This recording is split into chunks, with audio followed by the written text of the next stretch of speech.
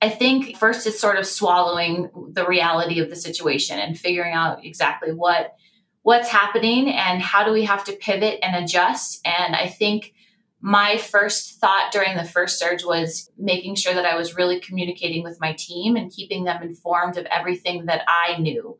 Obviously, when there's a pandemic and there's large amounts of change, I think communication is the key. And so just reminding, like doing that constant kind of check-in that we're safe, we're okay, we have everything we need. This is what we do, and we can do this exceptionally well. And I can say that because I have always been confident in this team, but having my team around me, I know we can do anything that's asked of us. UCHealth presents the Every Podcast series.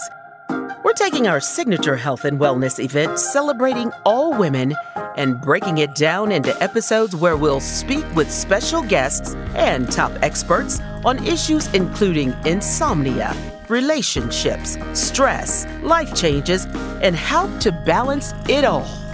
Hosted by yours truly, that'd be me, Gloria Neal, or better known as Glo, former anchor and reporter, current Denver Director of Public Affairs, and we're all here to help you live your best life physically as well as emotionally. Kelly was a nurse manager of a cardiac intensive care unit when COVID hit. Overnight, it was transformed into the COVID intensive care unit. Her team was suddenly thrown into the deep end, treating patients around the clock. To get through this unexpected challenge, one of the things Kelly relied on was good communication with her team. This was clearly important in terms of running a hospital unit, but Kelly also surrounded herself with people she could count on, which was clearly key to her confidence in her ability to adapt. Our guest today is Dr. Margarita Sevilla. She's a doctor of family and sports medicine, which she practices in Highlands Ranch. Margarita, from what I understand, your life has been full of many unexpected changes. Maybe you can start by telling us a bit about your backstory. Hi, Gloria, and thank you so much for having me. I completely relate to all these crazy changes that have happened to all of us this past year with the pandemic. I think the biggest change for me was a career change. I started off thinking I was going to be a vet because I always loved animals. And then once I was in college, I got that dreaded call from my family that my dad had gotten diagnosed with cancer and he didn't have very much to live. So I left college and I went home to spend time with him and became his main caretaker. And, that included going to the doctor quite a bit, going to the hospital. And that sort of changed my perspective. And I thought, well, now that I'm getting all this experience, even though, of course, I would prefer not to have it, I think maybe better for me to change careers and actually become a doctor. And that's how I changed the path. And instead of taking care of animals, I now take care of people. And I love it. And it was very hard to take care of someone you love so much and see them suffer. And he was very young. He was in his early 50s. But I think overall, it made me a better doctor, I think. I understand when people are in pain, and I understand how hard it is for families to deal with a sick member. Yeah, I call it beautiful pain. Yes. I lost my mother, but I will sorry ask to hear that. Yes, I am sorry about your father as well, but let me say this, because we have your father to thank for the insightfulness around this. And those are big and unexpected changes.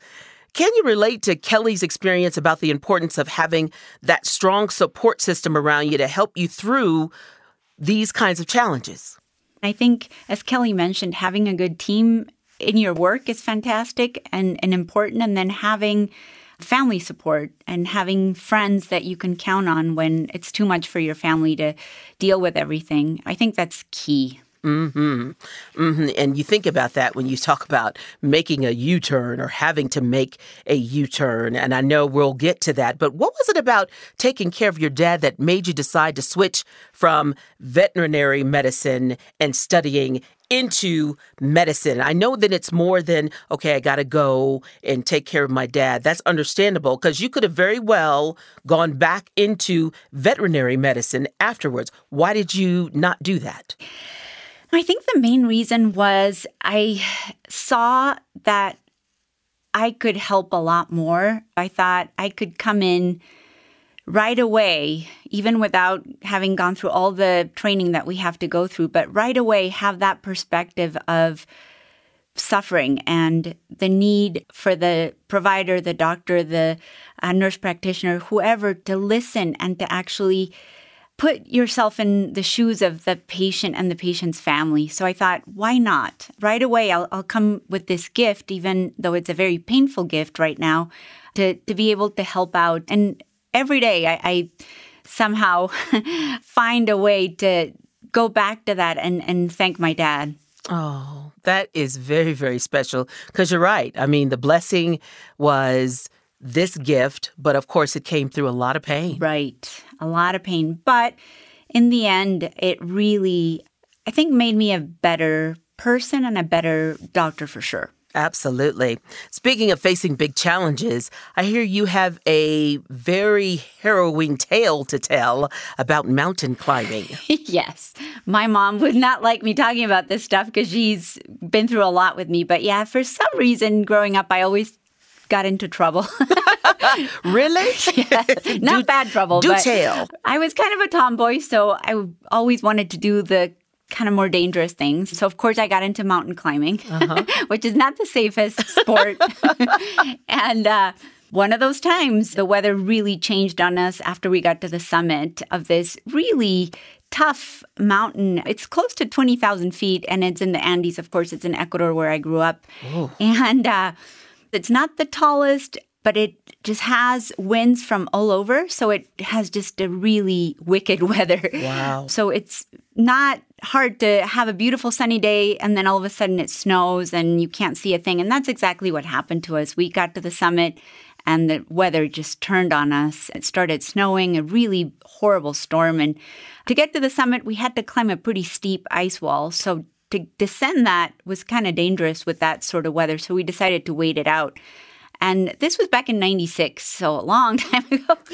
And back then, cell phones were not all that common. But I was so lucky. My mom worked in a cell phone company. And so we had a cell phone, one of those giant cell phones. And so we were able to call. It was 3 of us that were climbing. And we were able to call my friend's parents and say, hey, we are in trouble. It's going to take us a little longer. We're going to be a little late. We won't be home for lunch. We waited a couple more hours and the weather just did not get any better. It actually was getting worse. So we made another call. Wow. And that time we said, we actually do need some help. So they called us back and they said, yep, they're on their way. You guys hang in there. Someone's coming to rescue you.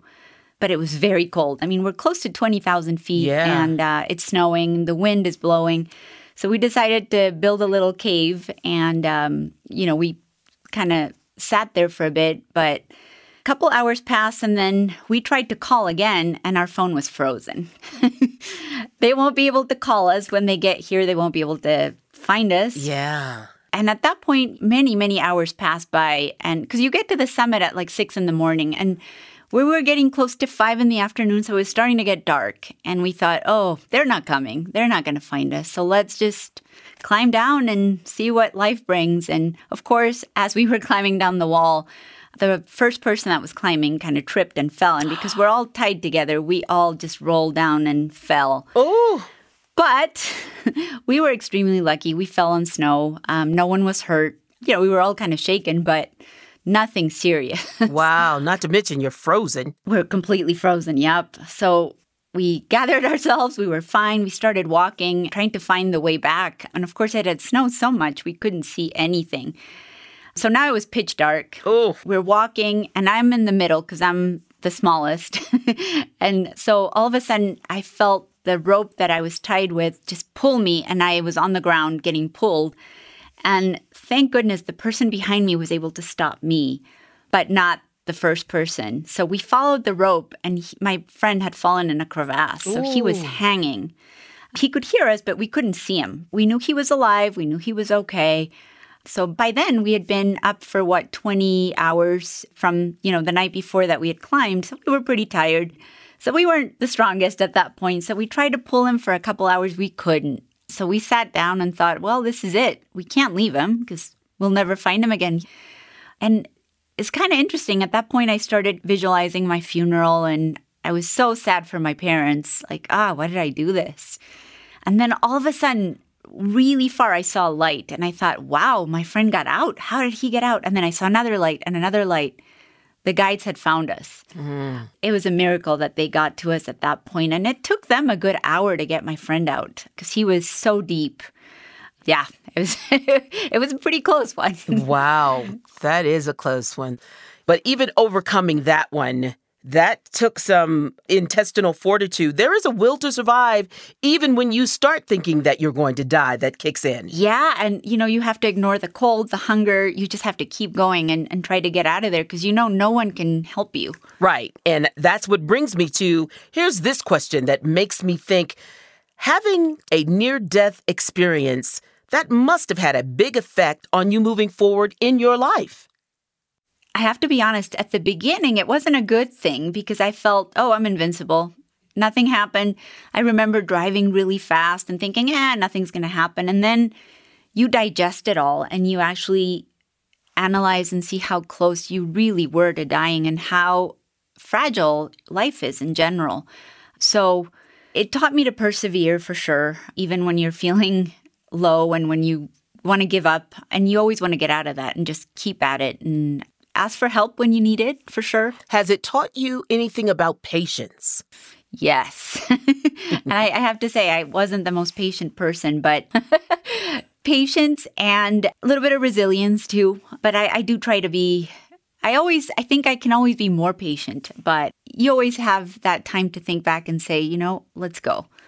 Let's take a minute, think about it, think about all the options, not jump to conclusions, not jump to decisions, and be a little more patient. Right. I always think about with COVID, you think about, okay, a different perspective than where we were. If anybody had told me in 2019 that we would be having a pandemic in 2020 that kept us at home, we need everybody to shelter in place. I remember hearing that message from the governor and even the mayor, and I'm thinking, does that mean stay home? Right. I'm like, are you kidding me? And then I'm like, no, nobody's kidding you, Gloria. You must stay home. And that week became 2 weeks, became a month, became 2 months, and on and on. It brought up a lot of issues in my household, I'm sure in a lot of other people's households that I didn't have to deal with, and you're forced to address that. The same with you? Absolutely. And for us, it was never stay home because we had to keep working as healthcare providers, but still no socializing at all. And even with more responsibility, because I kept thinking, fine, I may not get sick if I get COVID, but what if I give it to one of my patients and they don't make it or they get very sick?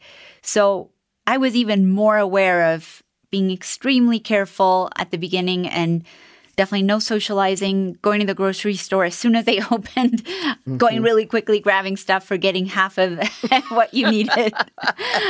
Yeah, everything absolutely changed. And I know it's hard for a lot of households, especially the ones that have kids that were doing, remote learning and then trying to work from home. I can't even imagine. We did a lot of telehealth visits, so you could see what was going on in other people's homes. Right. And it was a lot. The patient was trying to have a visit with their doctor, but the kid would come in. So, you completely understand how chaotic it became at one point. COVID is a perfect example of how life can change unexpectedly. And Kelly told me how her experience working in the cardiac intensive care helped prepare her for the unexpected. Do you think your life experiences have helped you deal with these kind of U-turns a lot better?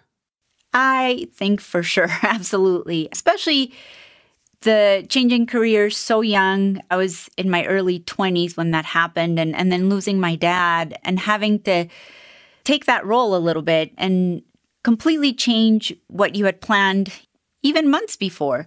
And I think that the thing with that is you can change, but then you also have to change your attitude towards it and not feel like, oh, gosh, why did it happen to me? And why do I have to deal with it now? But see it as okay, I had to change completely. Now I'm helping people a lot more, and I'm going to do my best and be the best I can be at that. Right. And it makes a difference. So many folks are struggling even now, I mean, I know 2020, things seem to be lifting somewhat, but even when you hear, hey, we still might have to get a booster every year. We're totally not out of the woods yet. What advice do you give your patients now? Because we're not out of the woods.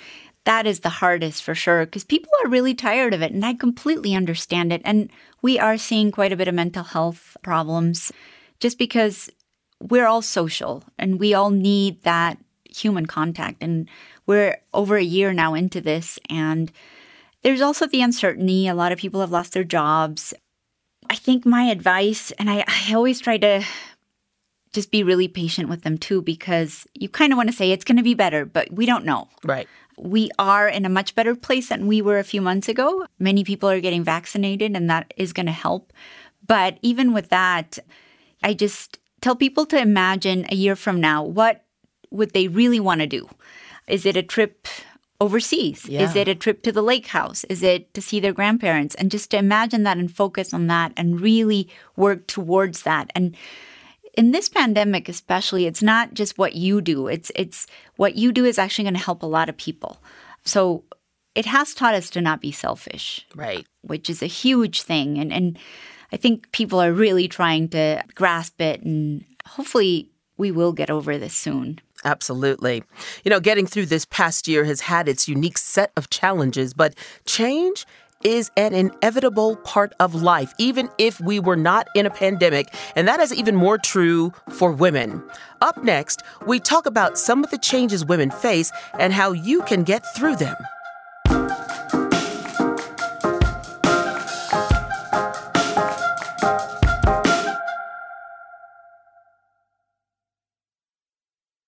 This time, as crazy as it's been, I think it's reminding ourselves that to take a moment to celebrate the awesome little things, the big wins and the small ones, and all of those little things, and getting up and being present in this world, and that it really is about this journey that we're on. And I know that that's cliche as well, but man, what an awesome process. Women are always trying to improve and better, and are working so hard and doing so much for so many people and wearing so many different hats. And so I would just say, take a moment and celebrate and say to yourself, gosh, I am freaking amazing. I love that quote. Kelly points out a really good point, which is that we need to find and recognize the positive impacts we can make each and every day. Women especially can be so hard on themselves, but we really are amazing.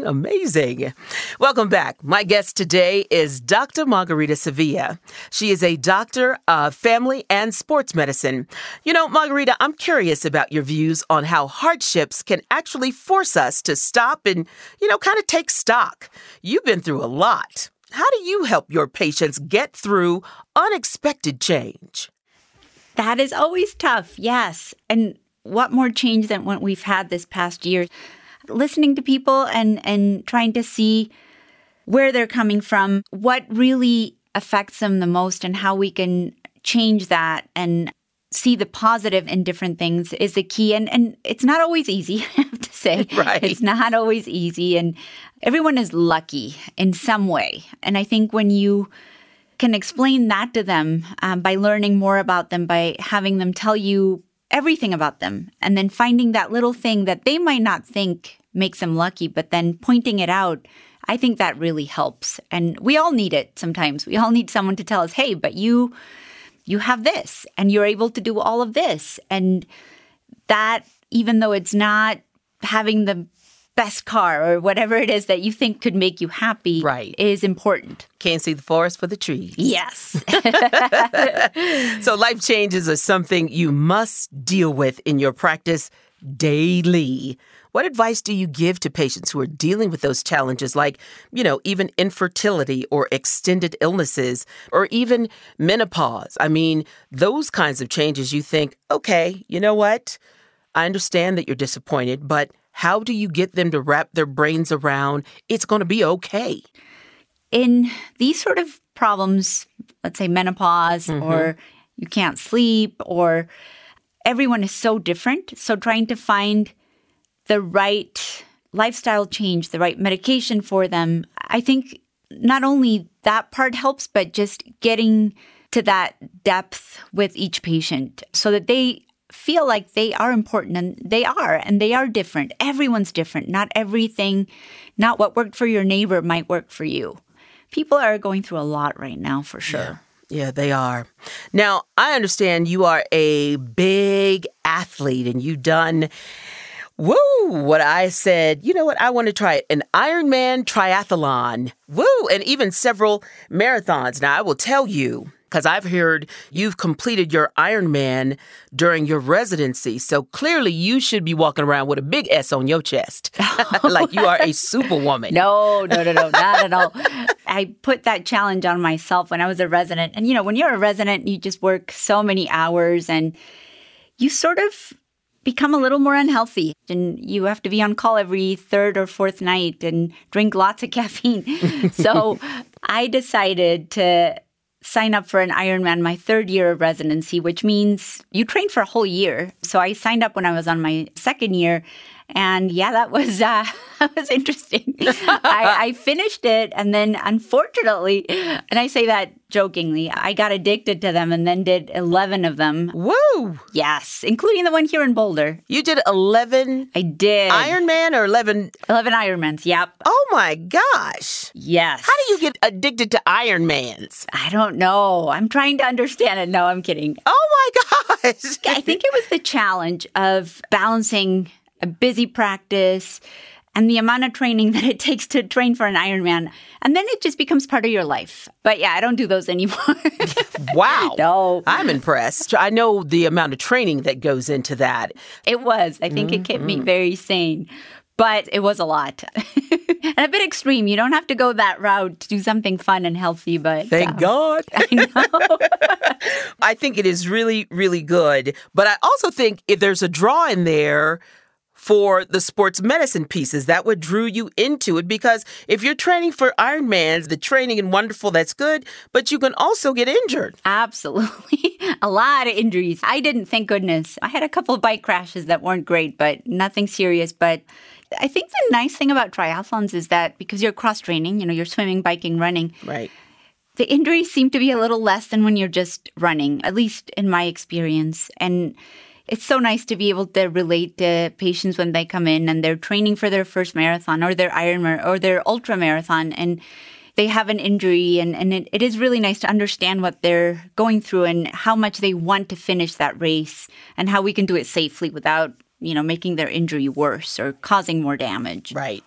In training for and completing triathlons and marathons, there are a lot of unexpected things that can happen, like getting injured, or you're trying to, I had this surgery, like me. I recently had my right knee scoped. And so because I want to now jog, not even run, but okay, be nice to jog on a treadmill. But it is so very interesting to think about getting re-injured or doing something in bad weather, or even just have days when you feel discouraged and fall off your program because your knee is bothering you. You think about all of that. And they say you can't control what happens, but you can control how to react to it. So I'm curious how you reacted to the challenges you must have faced when you were training. You said you had a few bike crashes, but nothing really serious. Well, a bike crash is serious. Well, I should take that back. I had one that was fairly serious. I was actually in Wales in the UK doing an Ironman there. And of course, being the UK, it was raining during the bike portion, and two people in front of me crashed their bike. And then, of course, I went and crashed on top of them. And that's the last thing I remember. Wow. Then I woke up in an ambulance, so it was a little more serious. So I had a pretty nasty concussion, and it took me a long time to heal from that one, actually. Yeah. I am so glad you're here with us today, Margarita. So Kelly shared with me that she was inspired to push through the hard days of the pandemic by seeing just how hard her team worked. She saw all of them showing up and doing their best, so she wanted to do the same for them. Sort of sounds like you, Margarita. But is there someone who has inspired you to push through the hard times like you do? I can tell you are one of those alphas. Hell or high water, you are going to work. Yes. I think seeing what my peers were doing in the hospital, all the emergency room nurses, doctors, all the ICU, all the hospital personnel, everyone, I think that pushed me. If they continue to work in such crazy conditions with people walking in so sick every day, nonstop, that has really pushed me because they really had a tough time. Right at the peak of the pandemic, all the beds were taken. People were so sick, and for them to see the loss every day, and I think that speaks volumes of them. And I have so much respect for everyone in the hospitals. Absolutely. Have you told them that it is okay to be not okay? Yes. I've had a few patients that are nurses either in the ICU or on the floors. And, I've told them, you need some time off. Things are much better now. You need to take care of yourself. And have you, too, said that to you? I have. No, I have. I've taken time off from time to time, too, when it's gotten a little too much. And we have a great team in my clinic, and so we support each other. And when someone needs a little more time, we cover for them and everything. Well, on behalf of every man and woman who is going to hear this, I thank you. Because what I have seen and what I have heard over the last year for the job that I have done and getting the privilege to see some of the things that you all have had to do, I cannot thank y'all enough. So many people would not be alive if you all had not done what you did and risking your life and, quite frankly, risking your family's lives by going in there and holding people's hands and holding up computers so their loved ones could see them and spend time and encouraging people to just keep breathing, keep pushing, because folks were giving up. I think it has been a privilege to be able to help in that way and have the training to help in this awful pandemic. And even after, we're seeing the after results right now, the stress, the mental health, the things that didn't get taken care of last year because of being afraid to go into the doctor. So it is a privilege for us. And I'm very thankful that I can do it. We absolutely thank you. So we've talked about all this unexpected change in life. Your life has been so interesting, I can tell. I mean, from the climbing stories to the stories you talked about being in the hospital, I'm sure that just you being there during this interesting period of history in all of our lives, how many of us can say we've lived through a pandemic? It has been harrowing, but it's also been a privilege to live through this history. Absolutely. And I think to learn about ourselves, to learn about our community, about our country, about everything, and learn the good and the bad and how we can not make the same mistakes we may have made. I think it has been a privilege. And I do feel lucky that we've lived through it, even though it's been very hard. That's absolutely right. Deciding to make a change comes with its own set of challenges, since you really need to look at yourself and ask some hard questions like, why am I not living the life I want to live? And how am I contributing to my situation? What advice would you offer to someone wanting to change, but they're struggling to make that change? I think the number one thing will be ask for help. Ask either your family, your community, your church, or ask your doctor. But that one little question, asking for help, is going to make a huge difference. And it doesn't make you weaker. It doesn't make you any less. It just actually speaks volumes of you because you definitely want that change. And there are so many people out there that can help you. Dr. Sevilla, it has been a pleasure talking to you. Thank you for sharing your advice. Thank you. You are welcome, and your personal stories.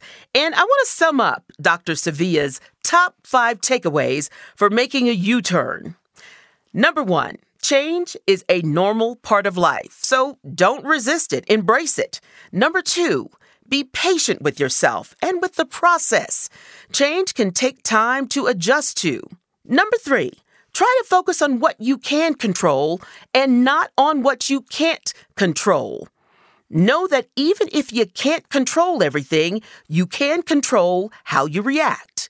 Number 4, Don't be afraid to ask for help. It takes courage to ask for help. So do that. And number 5, focus on what is going right and not on what is going wrong. So, there you have it. To follow up on today's episode, you can check out our show notes at UCHealth.org/evrē. That's EVRE. And to find out more about today's expert, you can visit UCHealth.org. Thank you for joining us. And please don't forget to subscribe, rate, and review our podcast on Apple Podcast, Spotify, Google, and iHeartRadio Podcast. To find out more about our subject today, you can visit us at UCHealth.org/evrē. Evrē is produced at UC Health. Thank you for joining us, and stay safe, everybody. Until next time, have a good day.